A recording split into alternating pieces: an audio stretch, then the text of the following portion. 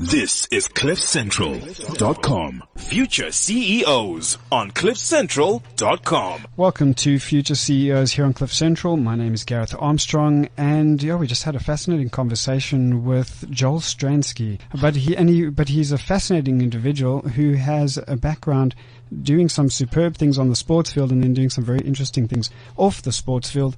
We're going to head off the sports field, I think, at this point, where we want to talk about something that is, Sarah, how would you describe sexual harassment in the workplace as a talking point? What words would you use to describe it?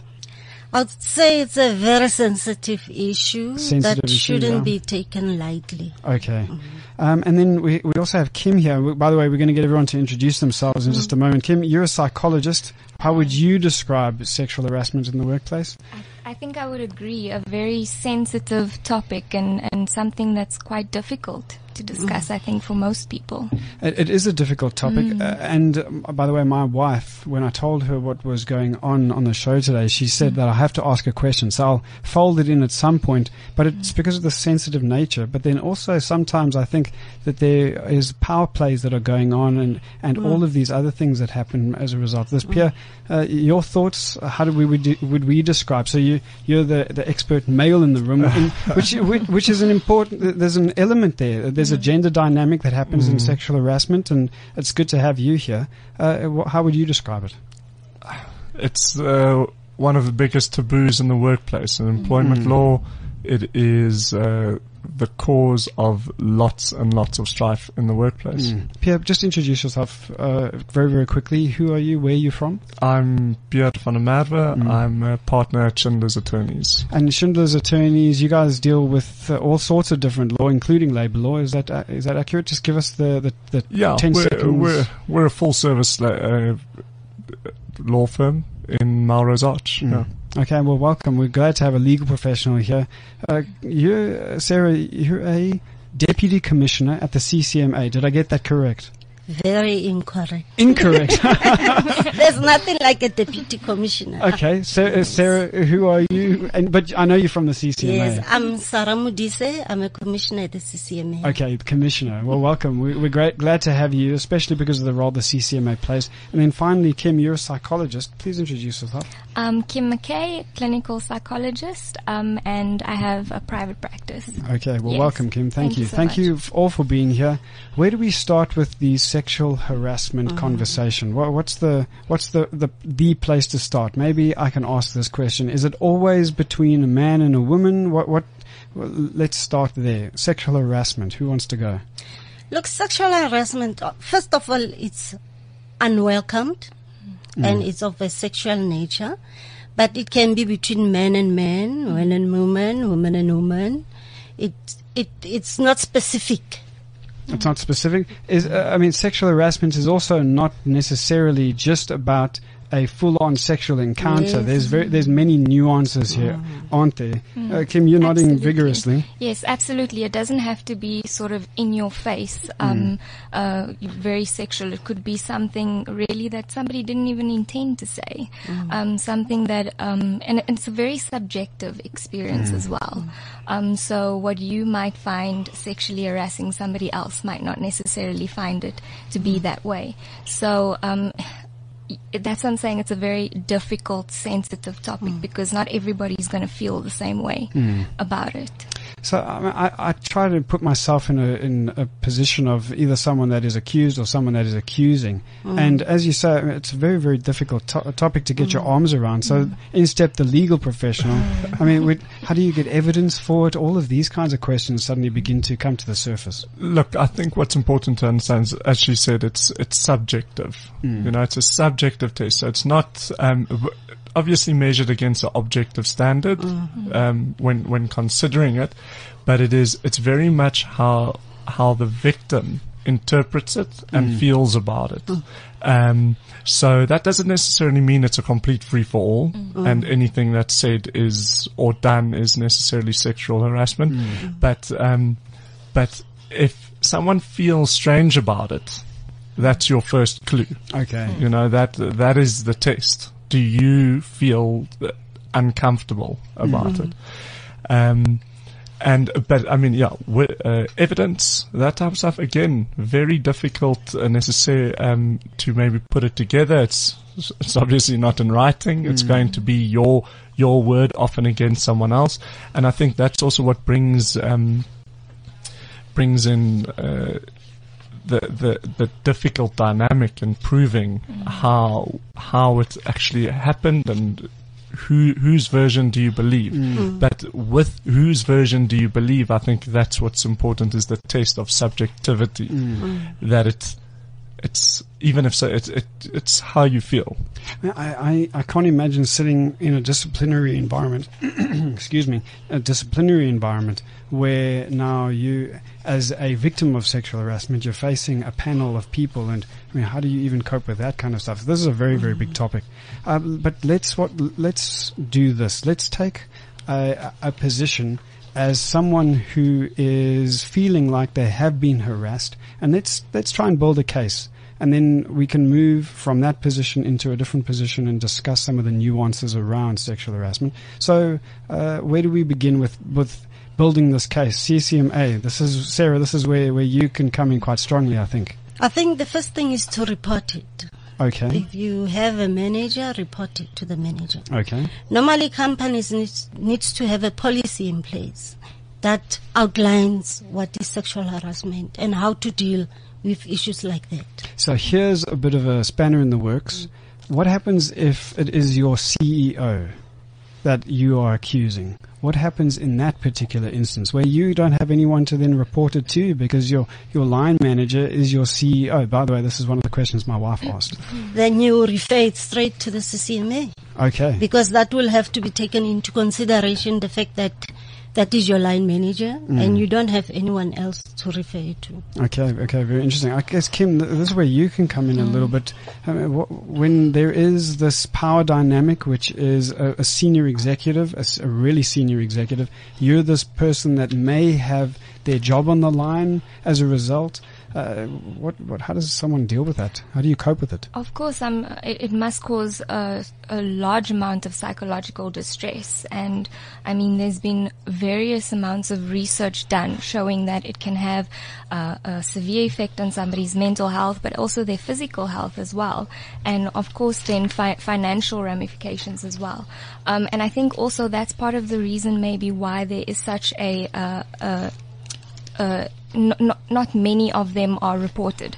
So when you find yourself in that situation, many people might rather just keep quiet and sort of try to endure and live with the situation instead of going the route of reporting, because they have so much to lose in that specific situation. Do they have so much to lose, though? Pierre, from a legal perspective, if you have a senior executive who is harassing you or making you feel uncomfortable, surely you should be quite secure being able to report something and know that your job wouldn't be on the line.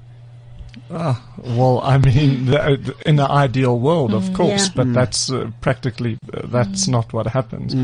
The law does look after you in those circumstances, but I mean, it's David and Goliath. You're putting yourself against your senior manager.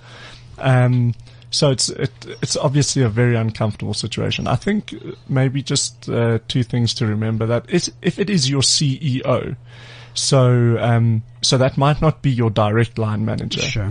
In that case, the employer must have a policy in place. They must have a policy in how to deal with that. Look for that policy. See what the policy says. The policy will direct you. And I think also importantly from a legal perspective is there's actually an obligation on an employee to report it. Okay. You must report it to the employer. But on the other hand, if there's no one to report it to, then you can refer it to the CCMA. And that will be taken into consideration, the fact that there was no one to report to. I think one of the things why people are afraid, they become afraid. worried, I'm going to lose my job. Are they going to believe me? You know? Or you can fear being ostracized by your fellow workers. Again, thank you to my wife, who has a friend who there was a situation in her workplace where she reported a case of sexual harassment, and then all the males in the office then shunned her. I mean, that's also something that you would worry about, naturally so, I think. Pierre, I see you gesturing. I mean, just thoughts? I mean, again, classic situation, you're going to have this come up the whole time. But again, from a legal point of view, so personal relationships and that aside, from a legal point of view, you've got a very strong backup. You've got a very strong position. The employer again is obliged to do something about it. So your wife's friend reports it.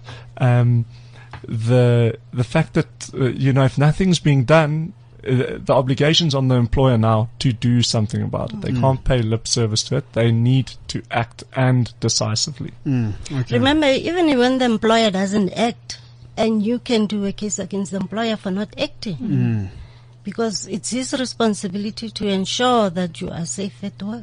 So he needs to act on it. If he doesn't, it's also not right. It's such an interesting and complex situation, because you have these now company cultures that are changing and developing, where people want you to feel really comfortable at work. They really want you to feel like it's an extension of your home life.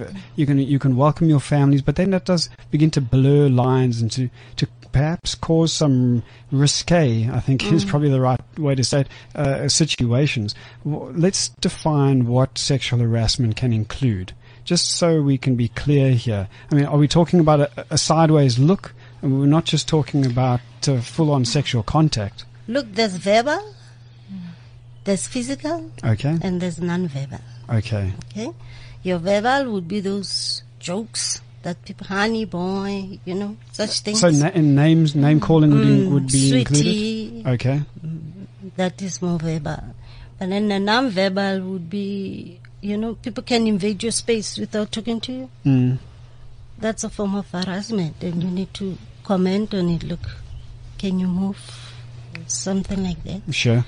That would be your non-verbal. Or, sending explicit images material across different systems. I guess that is your non-verbal.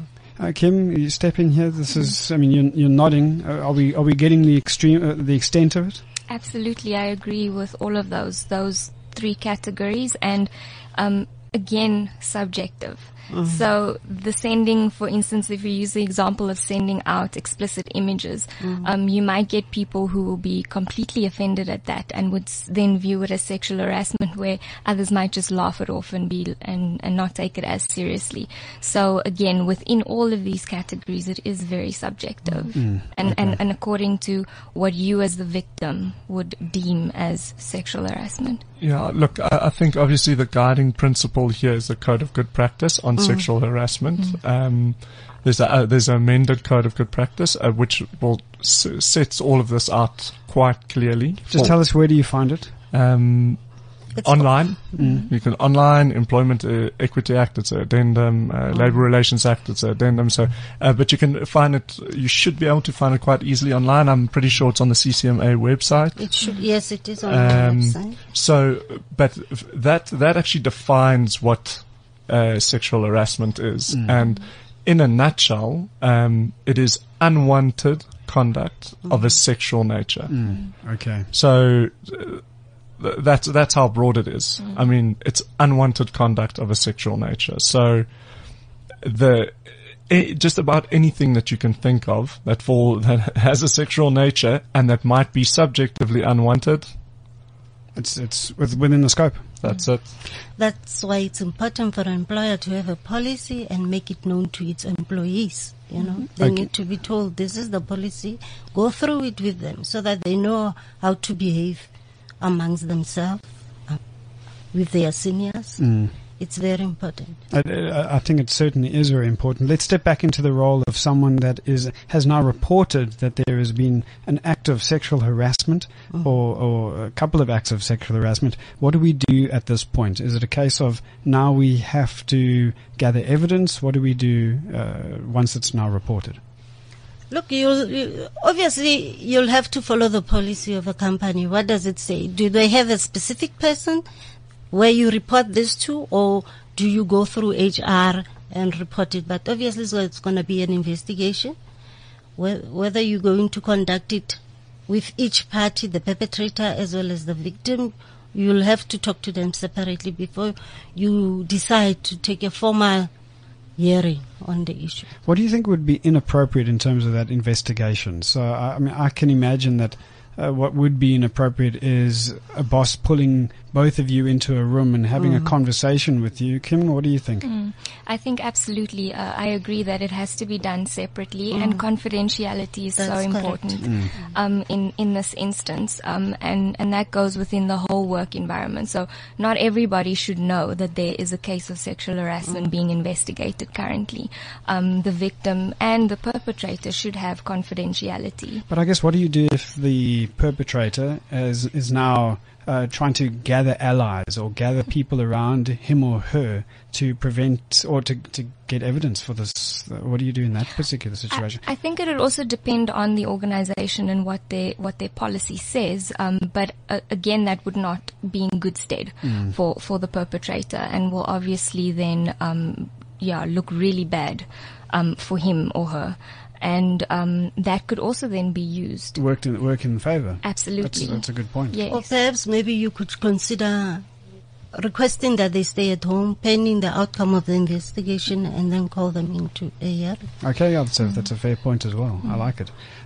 From a psychological perspective, I mean, this could be a very isolating and very lonely journey. Absolutely. You have dealt with these kind of cases before. Just tell us a little bit about how you have assisted these individuals to deal with the isolation of it, potential isolation of it. I think it's very important to have a good support system, and that's sort of something that I would say to my clients, is to make sure that even outside of the work environment, there is a good support system and people that they can lean on, and to fight against the isolation, because obviously isolation leads to different outcomes, such as depression and low self-esteem and all of those kinds of issues. So I think number one would be to have a good support system and people that they can trust and lean on because it's a difficult time. It's a really difficult time. Pierre, I see you opening your mouth a little bit, which is usually a cue for a comment. I just made eye contact. That's it.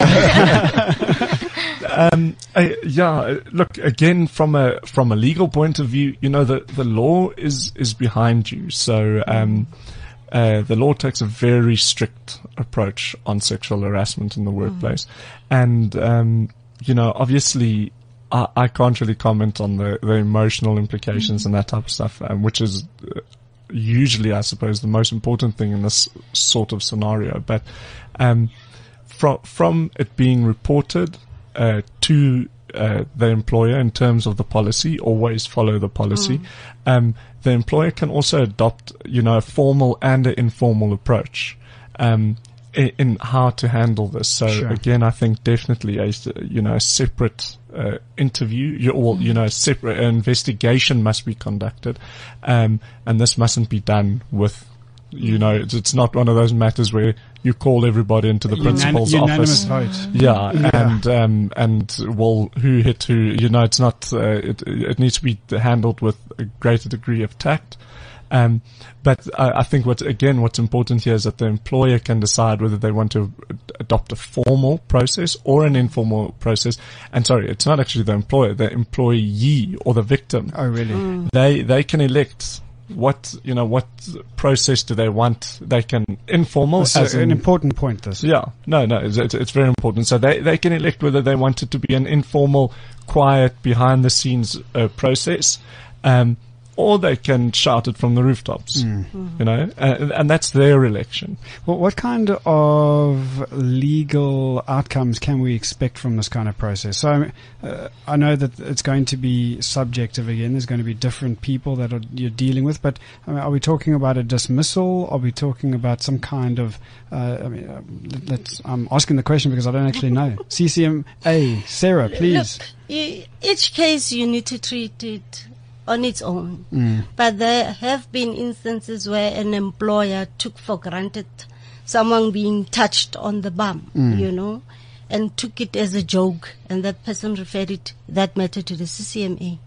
And the applicant was compensated in that case. You see, because you need to take it serious. I think it's a serious issue. Though there are instances where it wasn't really harassment, but you can't just ignore it. Sure. You need to really take a note of it. Pierre? I think the most likely outcome in a sexual harassment situation is what's known as a constructive dismissal. Okay. So that's where the legislation basically defines it as your employment conditions being intolerable. And that's the word that they use, intolerable. So any form of sexual harassment will likely make your employment conditions intolerable. And so what that gives rise to is a constructive dismissal, whereby the victim would resign from their employment and claim that they've been constructively dismissed because their employment conditions were intolerable. That's Sarah? if the employer did nothing about it. Then you would consider resigning and referring a constructive dismissal. But you can also take it up as an employment equity issue and still stay working. If you can stay working. Yeah, it feels like it feels. If you it feels can't, wrong then you can refer both. You can refer both a constructive dismissal as well as a harassment. Yeah, I think just to clarify, it's important to follow the employer's policy. So follow the policy that's in place. You can't be a victim of sexual harassment and then one day and then go and resign in the afternoon and go claim constructive dismissal at the CCMA. That you can't do. But should the employer not take proactive steps in stopping the cause of your complaint, that is definitely grounds for constructive dismissal. And it's at that point that, again, the law is behind you. You resign. You refer it to our friends at the CCMA. And then, and you have spoken about this opportunity to then be compensated for that because suddenly you're out of employment. True. How do you deal with that? So what we are saying is that if this constructive dismissal does happen, then you're not just out in the street. You're not necessarily the victim. You are in a position of strength, of power. Is that what we're saying? As long as you can prove it. Remember, with constructive dismissal, the employee needs to prove that their life was made intolerable and they had no option but to resign. That's why, as Pierre is saying, you need to have followed processes at work. And then once you refer, then you know you are covered in that aspect. Well, Kim, we've got 30 seconds or so left, really. I mean, time moves quickly here in studio. Someone that is a victim or has been a victim has come out on the other side. What do you say to them? How do they move beyond it, especially if they're nervous now to go into another environment? That's a difficult question to answer because everybody's so different and they deal with issues really differently. But I think the major thing to understand is that this person has suffered a great loss. So whether that's financially, whether that's their personal space being invaded, whatever, it has really had a huge impact on them. So getting over it is not necessarily just going to be by the click of a fingers and everything's going to be all hunky dory. So it's definitely going to be a process of rebuilding their lives and putting back everything into place. Well, Kim, thank you for being here. We have run out of time. I have to close down this conversation quickly. I'm getting signals from the production booth here. But thank you. Thank you, Pierre. Thank you for being here. Sarah, thank you so very much as well for your comments. We really appreciate it. It is it's a big topic. It's a topic that we've probably just scratched the surface of, but we have given some person out there who is listening some kind of direction and potential recourse. So thank you so very much for your time. It's a pleasure. We appreciate it. All right, guys, we have run out of time. We will see you same time, same place next week on Future CEOs, talking more interesting topics, speaking to some fascinating people, including a CEO, the CEO of Zinnia. That's who's coming in next week. We'll see you then. Future CEOs on CliffCentral.com. This is CliffCentral.com.